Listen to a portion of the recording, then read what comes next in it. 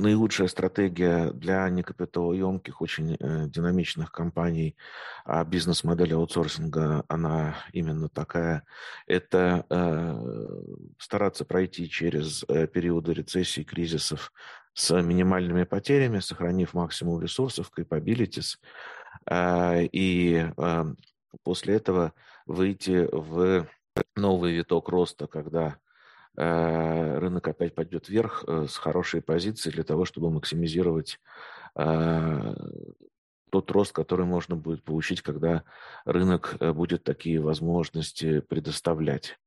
Как бы, тут проблема в основном в том, что лучшая стратегия – это именно не разбазаривание ресурсов, не сокращение по поводу страхов, не вкладывание денег в какие-нибудь проекты, которые наверняка не принесут хорошей отдачи, по крайней мере, в течение данного там спада.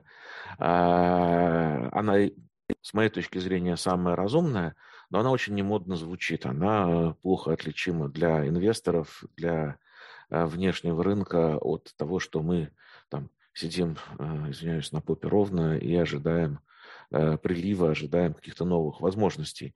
Все ожидают, что мы должны там, управлять своей судьбой, чего-то делать для того, чтобы стать независимыми от внешних обстоятельств. Несмотря на, как я уже сказал, высокую иллюзорность подобных подходов. Но поэтому чего-то делать нужно, безусловно, да, и важно это и для того, чтобы внутренний дух в компании поддерживался. И модель, которую в основном я использую, по крайней мере, для собственного анализа, и иногда пытаюсь убедить коллег ее тоже использовать, она очень простая, но она подходит для всего, да, и для работы компании, и для развития персонального.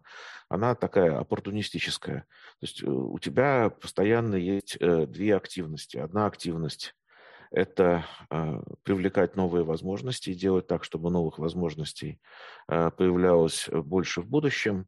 И тебе нужно бороться за те возможности, которые к тебе сейчас приходят. И эта модель, она мне нравится, потому что она, во-первых, не создает иллюзий, что ты чем-то управляешь, управляют тобой обстоятельства, да, мы все там в общем, внезапно смертны, и нам трудно надеяться на то, что все, чего мы себе придумаем, обязательно сбудется. Но при всем при том она отвечает именно на простые вопросы, тактические, операционные.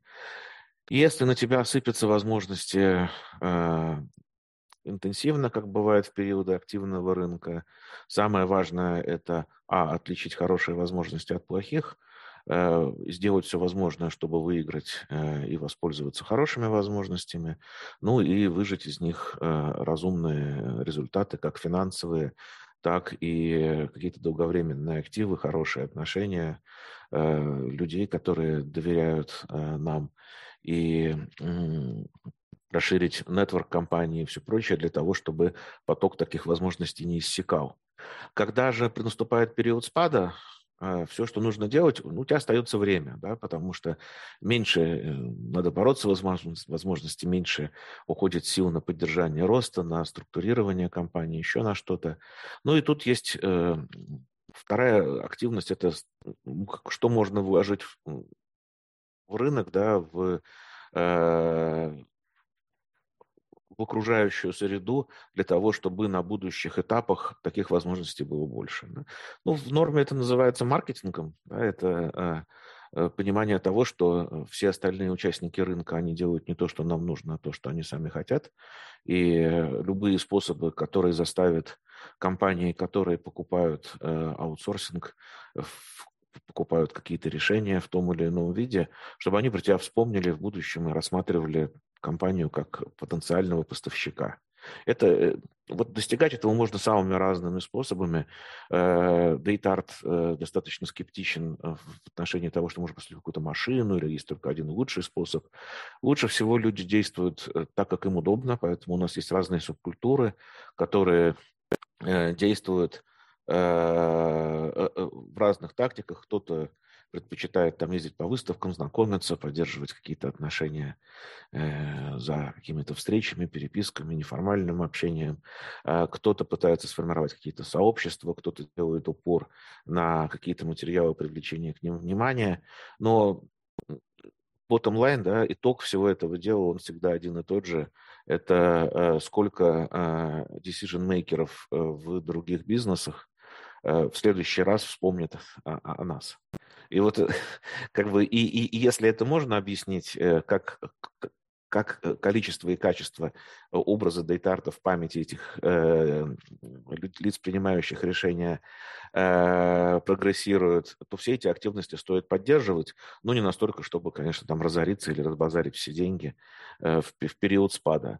Ну и плюс есть еще вторая вещь, которую нельзя забывать, это то, что все еще уважаемый, хотя и уже сильно вышедший из моды в среде Дейтарта Ицхак Адизис называл rebuild foundation. Да?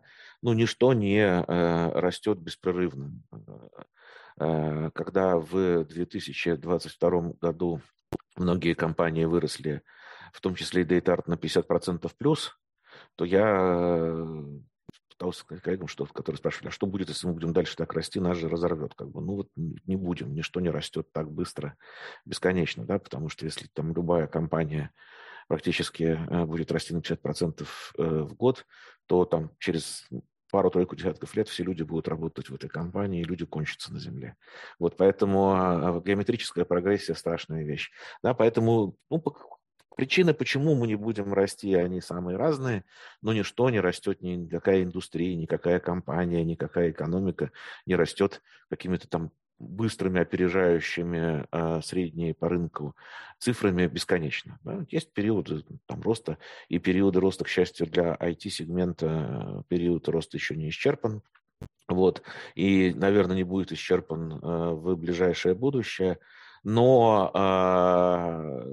периоды спада темпов роста, периоды даже рецессий, они случаются, и нужно сделать то, что называется rebuild foundation. Да? Нужно перестроить устаревшие, неэффективные